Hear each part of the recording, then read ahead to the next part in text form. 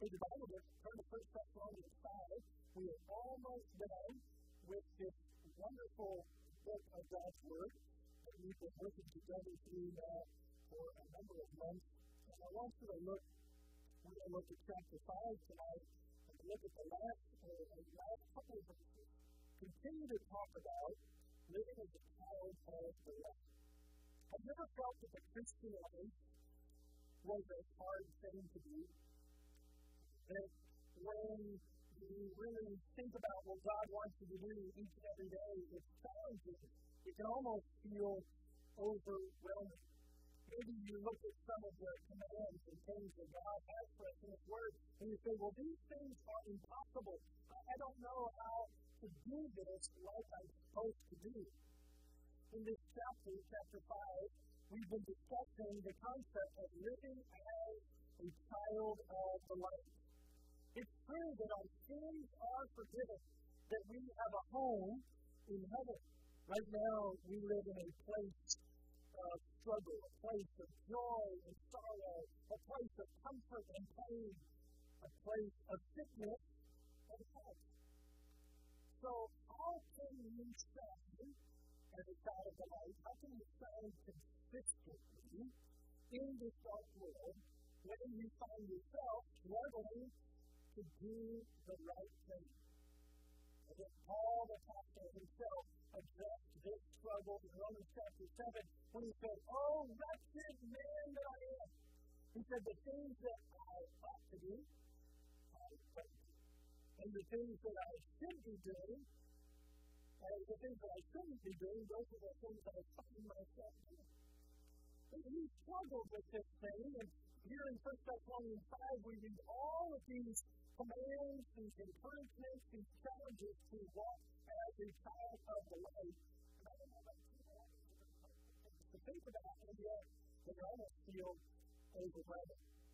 In fact, I want us to, before we get to our text, verses 23 and 24 tonight, I want you to go back with me, beginning in verse 5 of 1 Thessalonians, and I want you to follow along as I just read through these verses and think about all the different things that God tells us that a child of the light ought to be demonstrating in their life. I went through and tried to count them, and I came up with at least 20. You might come up with a few more or a few less, depending on how you break down some of these, but just listen as I read. He says, "We are all the children of light and the children of the day. We are not of the night nor of darkness. Therefore, let us not sleep as do others." It's the first thing he says, let us watch and be sober. Okay, I have to be alert, awake. But we also have to be sober-minded, to be clearly thinking and living as God wants us to live. It says in verse 7, "For they that sleep, sleep in the night, and they that be drunken are drunken in the night. But let us, who of the day, be sober, putting on the breastplate of faith and love." I was nice and somebody goes into one thing, put on the breastplate of faith and love. And he said, that's one more thing that God tells us to do. Although he says, well, that's two things. It's time to do it, and those things. And he says, "Calling from heaven to hope of salvation." So there's something else here to do. Verse 9, "For God is not appointed us to wrath, but to obtain salvation by our Lord Jesus Christ, who died for us, that whether we wake or sleep, we should live together with Him. Wherefore, here's something else He tells us to do. Comfort yourselves together and edify one another." I don't know about you, but I don't always feel very edified. Sometimes it just feels easier to drag somebody else down to get up and talk to them. Instead, we're supposed to build one another up, edify one another, even as also you do. And then here's some more things we're supposed to do. Joe P. preached about this a few weeks ago. We beseech you, brethren, to know them which labor among you, and are over you in the Lord, and admonish you, and esteem them very highly in love for their work's sake. To be at peace among yourselves. So we are honor those who are separated. Spiritually, we are to be at peace with one another. And then he gives us another list, one right after another. He says, "We exhort you, brethren, warn them that are in need. Comfort the feeble-minded." I don't know about you, but sometimes I just say, "You are supposed to be comforting others, feeble-minded." he says, support the weak. We're not supposed to support them. He's going to support us. Anybody else feel that way? But this list feels overwhelming, does it not? Support the weak. Be patient toward some men. Support all men. If you haven't already started the road, then that right there probably puts down. Maybe that was the camel. The straw that broke the camel's back right there. He says, support the weak and be patient toward all men. Well, you're thinking of this list of things that you can do. No, that's not what it's saying. It includes the ladies in there as well. This is to be patient with all people. Okay? How about this next one? Think of nothing under evil to evil to anyone. But never follow that which is good, but promote yourself to all men. Oh, what an exhausting list of things that we are supposed to do as children of light. And if that doesn't take the cake, then he says, rejoice evermore. You got to be patient with everybody.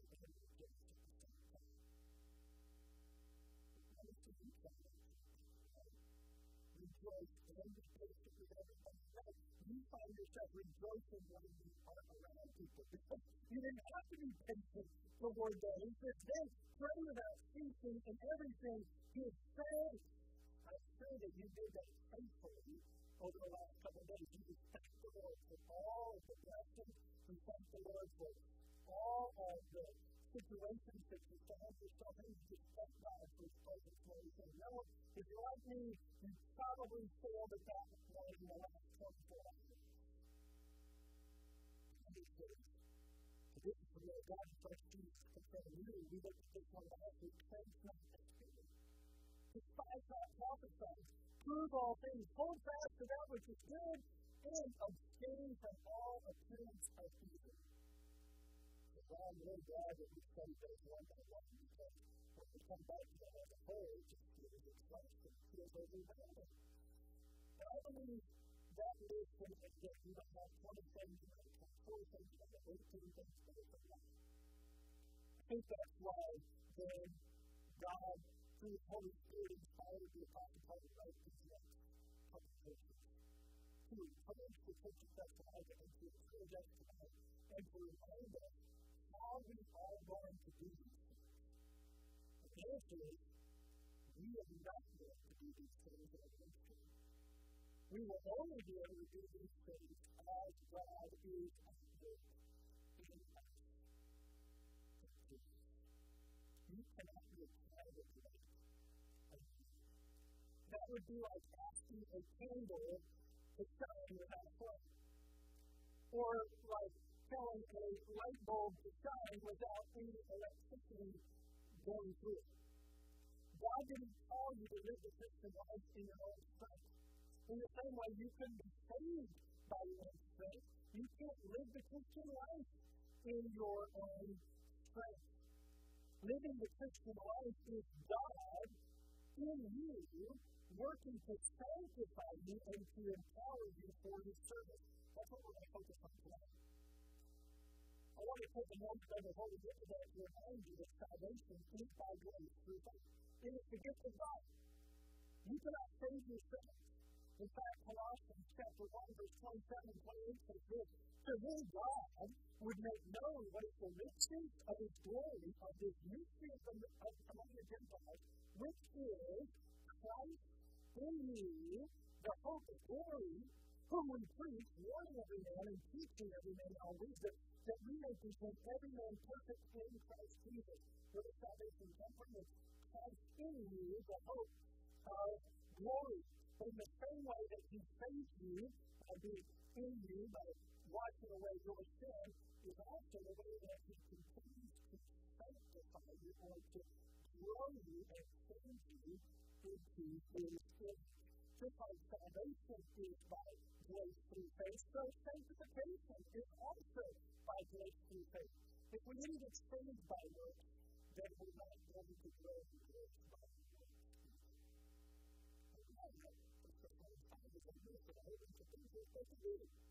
How do we how we work through this and knowing what we're supposed to do, but then acknowledging how that work is going to actually get done.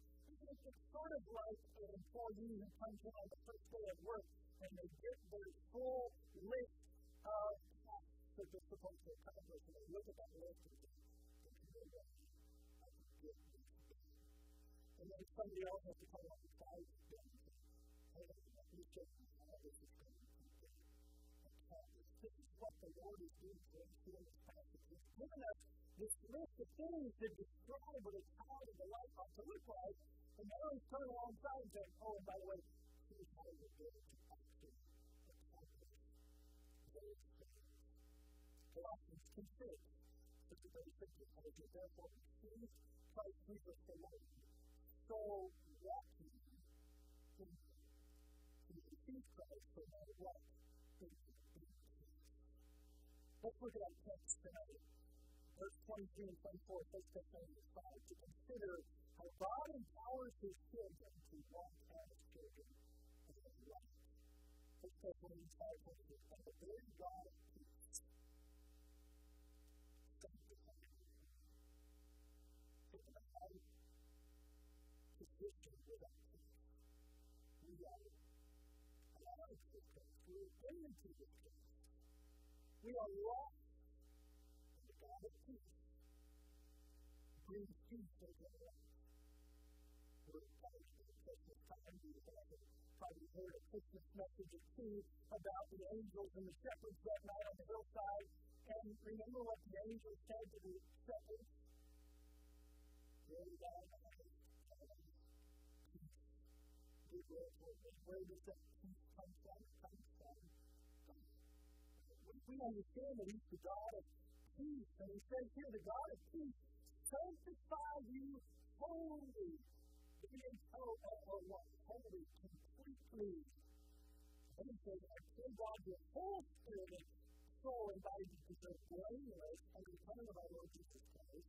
Faithful is he that calls you, and also will be. I've got three big points I want you to illustrate. This is the first one. The God who saved you completely can sanctify you completely.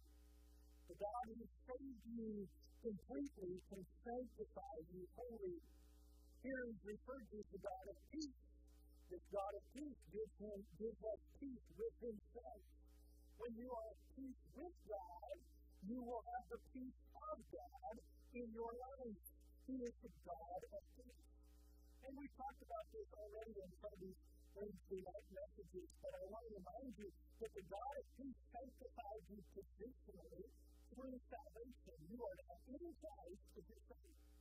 As you look tonight, you never touch the Christ as your Savior. Know that Jesus Christ can and will forgive you of your sin, repent of them, confess your sin, and trust in him for salvation. He will save you. You too can be in Christ. Praise God for the finished work of Christ.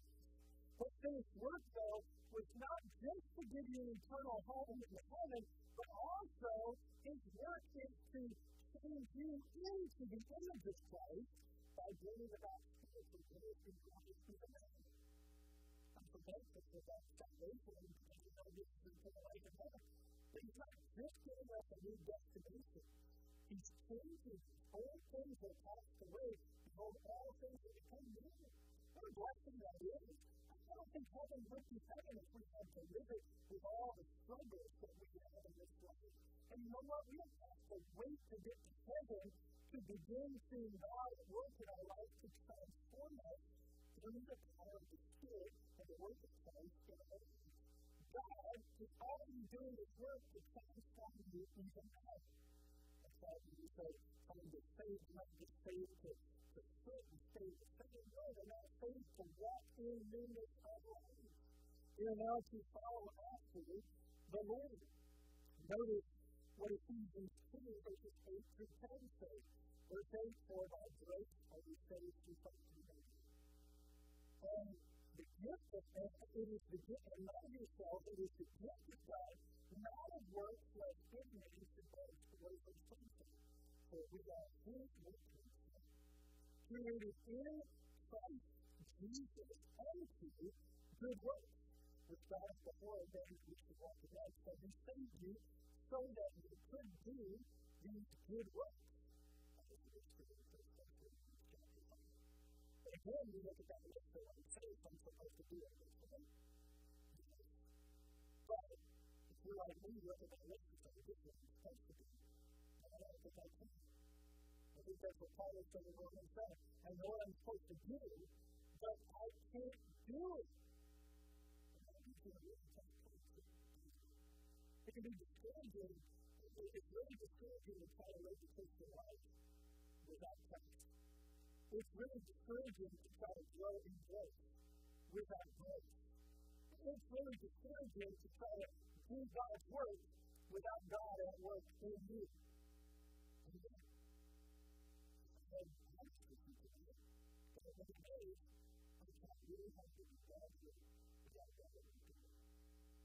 If you're on a few places, you say, hey, I'm trying to do what the Lord tells me to do, but I give up, I get frustrated, and I don't tell anybody that.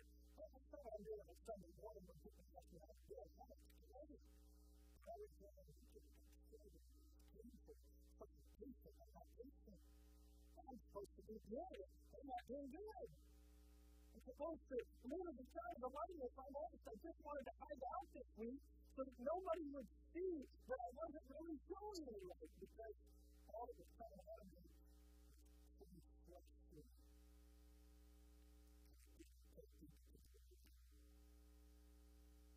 So the other two sanctifies your position through salvation. The God who also sanctifies you to be actively, which is our spiritual growth as you grow with Him. But that is going to continue to be with Him. To think that you will not feel the burden and challenge of spiritual growth after salvation is to miss an important part of God's work in your life. If you're saved tonight, then you understand what you have the Holy Spirit to get you back to. Because that's what took place in your life prior to trusting Christ as your Savior.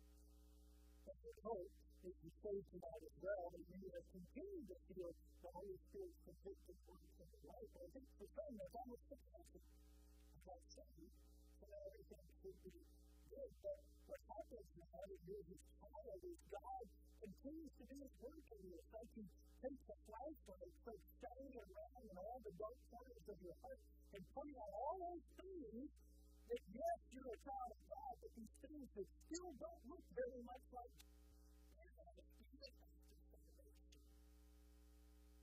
so, number one, God is saved you completely and sanctified you holy. Now, I would say this, because we live in this flesh, in this life, there is going to be spiritual tension and struggle in every single one of us until we accept it. Because we're in a fight. We read Ephesians chapter 6, and it says, we wrestle not against flesh and blood, but against principalities, against powers, against the rulers of the darkness of this world, against spiritual wickedness in high places.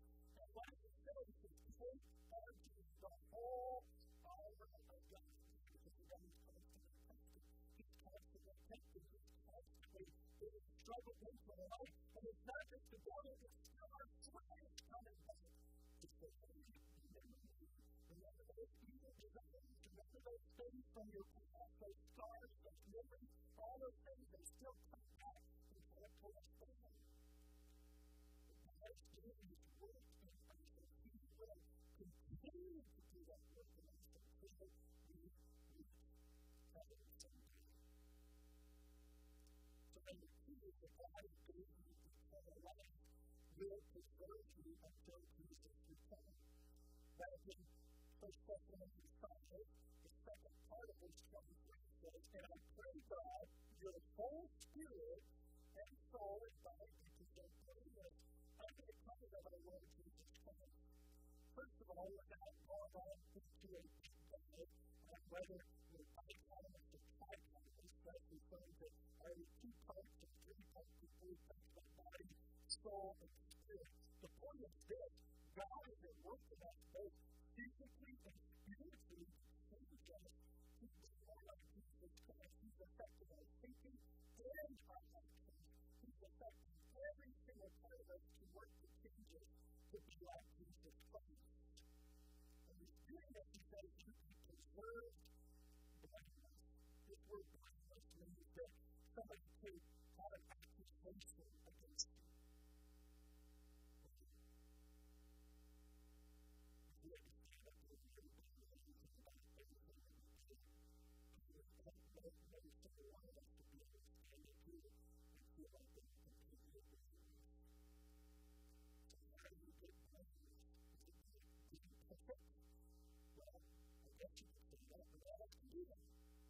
So how we preserve blameless, he says, it's God who does the work. I pray God to most good, and so am I to be preserved blameless by the time of the abundance of Jesus Christ. So I would say this about being preserved blameless. Number one, you are blameless before God because of the finished work of Christ. When we stand before God someday, we're not going to stand before Him on the basis of our works. We're going to be standing before Him based on the finished work of Jesus Christ. He's preserving us until the coming of Jesus Christ. In other words, if we're in Christ, He is saving us, and if you want to think of it this way, He keeps on saving us. Our salvation doesn't go away. He's preserving us blameless until the coming of Jesus Christ. The second thing I want you to see about preserving is that God is preserving you blameless by continuing His work in you to transform you into the image of Jesus Christ. So how do you know that you're saved? Do you know that you're saved just because you remember the day that you prayed and took time for that wonderful food from the that day? And I'm saying that is much more real and present way to know that you're saved is to continue to see God at work in you. He is His preserving work as you continue to grow to be more like Him. I hope that every single one of us could say, I'm more like Jesus today than I was a year ago, or 5 years ago, or 10 years ago, or 50 years ago, or however many years ago you got saved, and you can say, I am more like Jesus today than I was back then. And it's good time to stay with you. If you looked in the room today, you say, I would expect this to say that I did some years ago. I remember years ago, we were doing a photo correcting for our church. And a lady in our church came to the photo to do a photo for a family guy. Only the guy in the picture was in high school. But his daughter that I knew was 45 years old. And I looked at that photo and I thought, I'm pretty good. I can't tell you this thing. But I had to go back to the records and understand that we love this photo of your daughter. It was a tremendous photo of everybody. This photo, I don't think it's going to be able to help folks know who you are because this is been a few years ago. So you say, you got to think about the negative things. Like holding on the wall and that look different is the negative, the spiritual is different. If you had to take a snapshot of where you were 20 years ago, spiritually, where you are today, shouldn't that picture look more like Jesus than the picture did from 10 years ago or 20 years ago? So He's looking to preserve us blameless until the coming of the Lord Jesus Christ. And how does He do this? Well, 2 Corinthians 3:18 says it this way, but we all, with open face, holding as in a glass the glory of the Lord, are changed into the same image, whether it's the image of the Lord. From glory to glory, even as by the Spirit of the Lord. So God does His work in us to change us, little by little, from glory to glory, step by step, into the image of Jesus Christ. It's sort of like we think of aging. What makes aging is becoming like Jesus. God is working in the church to preserve you until Jesus comes. So that means what God allows in your life is for a purpose. That means that the joys and sorrows are all for the purpose of bringing you closer to Him. That means the messages that you hear from God's Word, the passages that you read in God's Word, the time you spend with other believers around God's where they can fellowship day to day. God is using all those things to help them do that. There's a using your life to shine the light of truth. He's going to help clean out all the different corners so that you might become like Jesus. 2 Corinthians 4 and verses 5 through 7 say this, for we teach not ourselves, but Christ Jesus the Lord, and ourselves were servants from Jesus' sake. For God, who has the light inside of darkness, has shined in our hearts. Why? To give the light of the knowledge of the glory of God in the face of Jesus Christ. We looked at the light, beautiful story about the gospel, to save people's lives, but notice verse 7. He says, for we have this treasure in earthen vessels. The title, the text of treasure, the glory of God, the glory of God from picking it up. Why? That the excellency of the power may be of God. So it's God does his work to preserve us blameless. Who is glorified as God? It's Him. It's Him. It's people that listen. How could God change that person? Well, because He's God. How could God put that bunch of people and use them to do His work for His glory? Because He's God. And when you go, that's like, how does this all happen? And isn't it interesting that people, we always tend to look past God and look at the human reasons for why things are the way they are. And I would like to start this morning, there's something so much better than trying to run. It's government. Government is to get the creation. Government. That situation that you're in where God has directed that you do.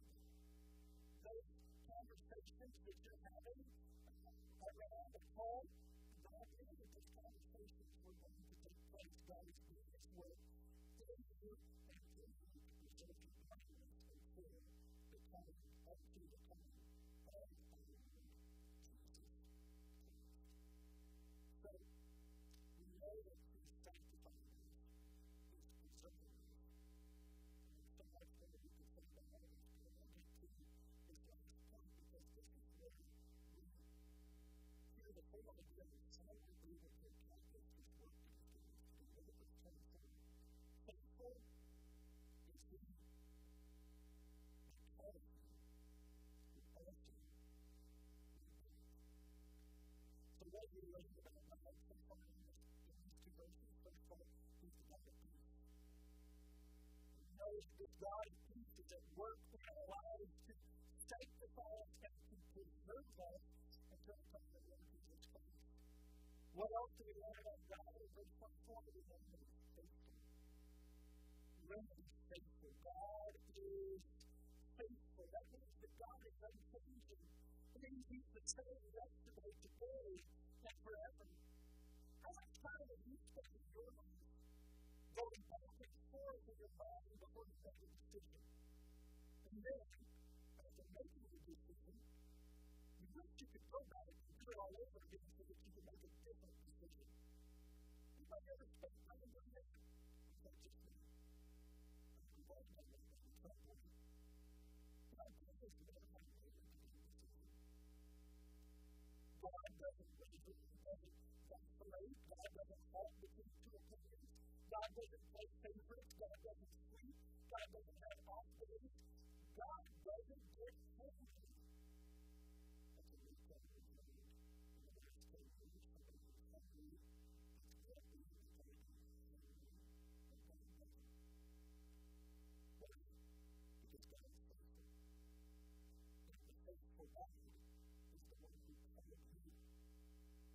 So if He called you to live for Him, you can trust Him because He's faithful. And He is. If the faithful God calls you, that's a very encouraging thing. But the faithful God has called us for what?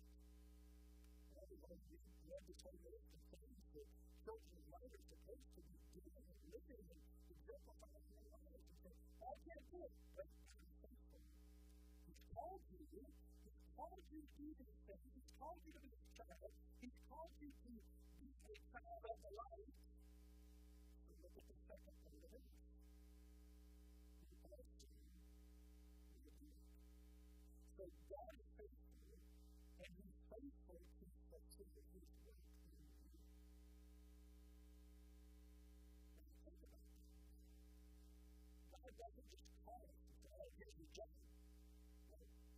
calls us, and then he doesn't.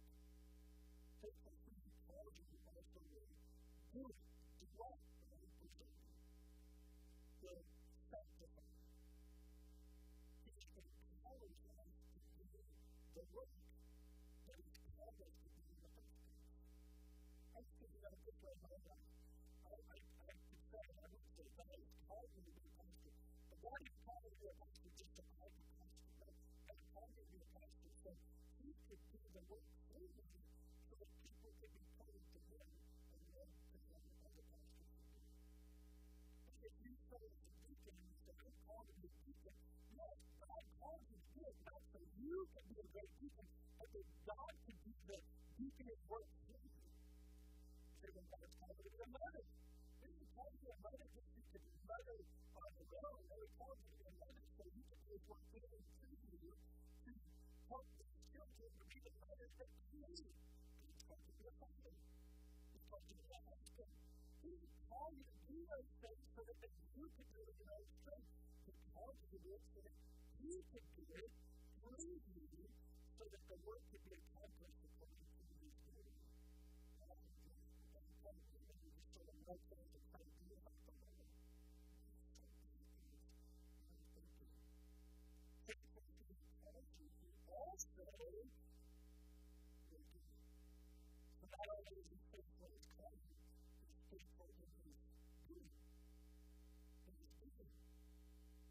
God doesn't save a person by grace through faith just to abandon them and say, well, I got you in, now you have to figure it out yourself. You aren't saved by faith so that you can grow through works. Right? And you look at how some people come into Christianity. I'm saved by faith. So that I can live the life of my faith. That's not what it teaches. In fact, Paul deals, I believe, specifically with this issue with the church in Galatians. In Galatians chapter 3, verses 1 to 3, Paul speaks first to Galatians. Foolish people, foolish Galatians, he says, who have bewitched you that you should not obey the truth? For what truth? Before you found Jesus Christ has been evidently set forth, crucified among you. You know who Jesus is. You know what he's done for you. That's what he said. And it says in verse 2, this only word I have heard you. I don't understand this part of it. Receive you the Spirit and the works of the Lord. So that you can all the Spirit and do the works and keeping them all, and we would also know. Or by the hearing of faith. So that you receive the Spirit by the works or by faith. The only way the Scripture teaches us to receive the Spirit is by faith. Take the verse 2. He says, all you faith believers, having begun in the Spirit, are you now made perfect by the flesh? That's a good question. If you were begun in the Spirit, are you now supposed to be walking and growing and becoming like Jesus Christ, living as a kind of life in your flesh? So you come to the question. That's what you're doing. You couldn't save yourself if you can't sanctify yourself either. The Christian life is by grace and faith to begin, then the Christian life is by grace and faith to continue. So how do you get this children right? How do you follow this list? Like the other lists in the Bible, what you do? What you do by grace and faith? How do you sin by grace and faith? Can you live out the 20+ years from this passage to be a child of the light? Yes. But not in this case. Only with this.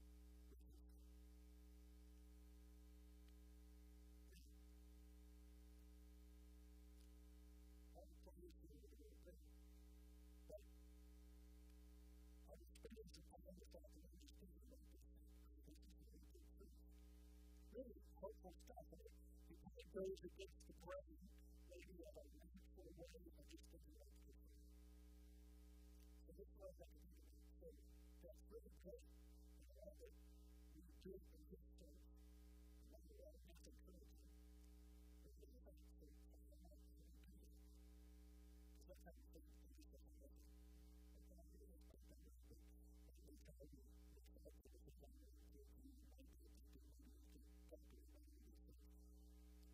But here's what I'm taking on this.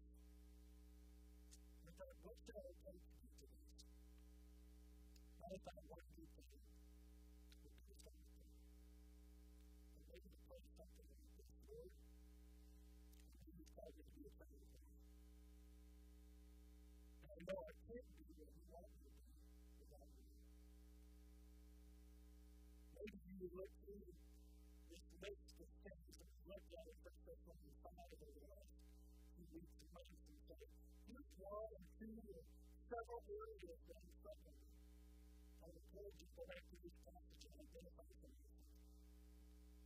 You don't have to write it in a big thing. You can put it in a secret note and you can send it to somebody.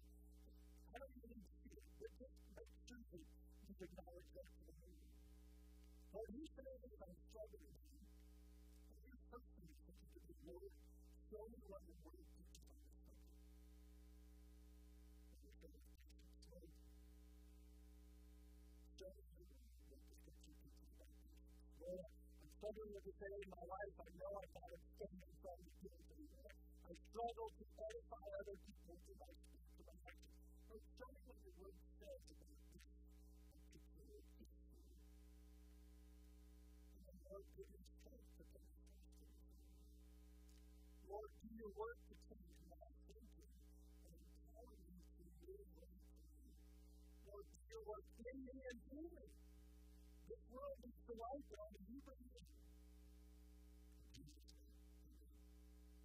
I think that would be a good place to start. Let's humble ourselves before the Lord. Because we don't have wisdom, we will give it. Because if you sin, confess your sin, and He is faithful and just to forgive your sin. He said that His word is profitable for doctrine, reproof, correction, instruction, and righteousness. So God's word has the answers. But the man of God may be perfect through the first and all words. And He says that He is going to do His work in us. Faithful He is called to, He also will do it. So we want to practice a way to try to take this truth and put it into your life to produce the stone on the right side. And we say, take your time to go back to this place and identify some areas of struggling and weakness and things that you say, how do I do better? And give me a prayer to take some of the struggle to the Lord. And that's what we need to help. Begin some study through God's word. If you're struggling with that truth, I'd be more happy to help you. And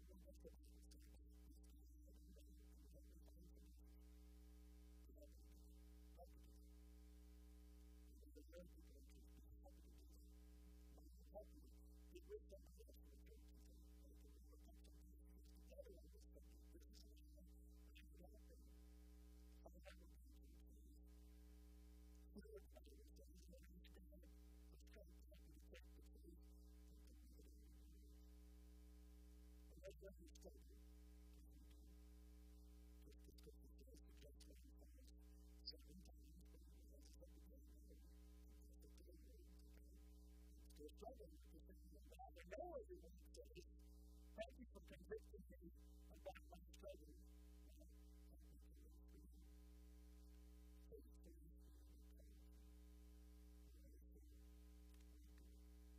I can tell you that I can tell you that the answer is no. The answer is no. That's not good. The answer is not good. I give up. It's no use trying. I've tried it so hard that it just doesn't work. But that's the thing that we're trying to do. The answer is not well.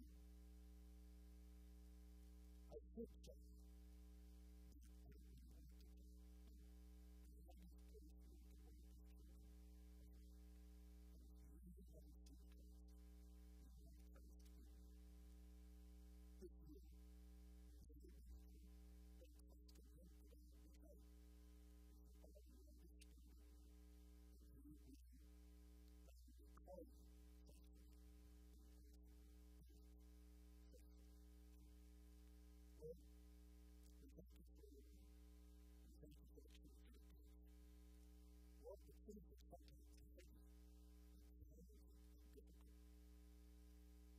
Look at our lives, we realize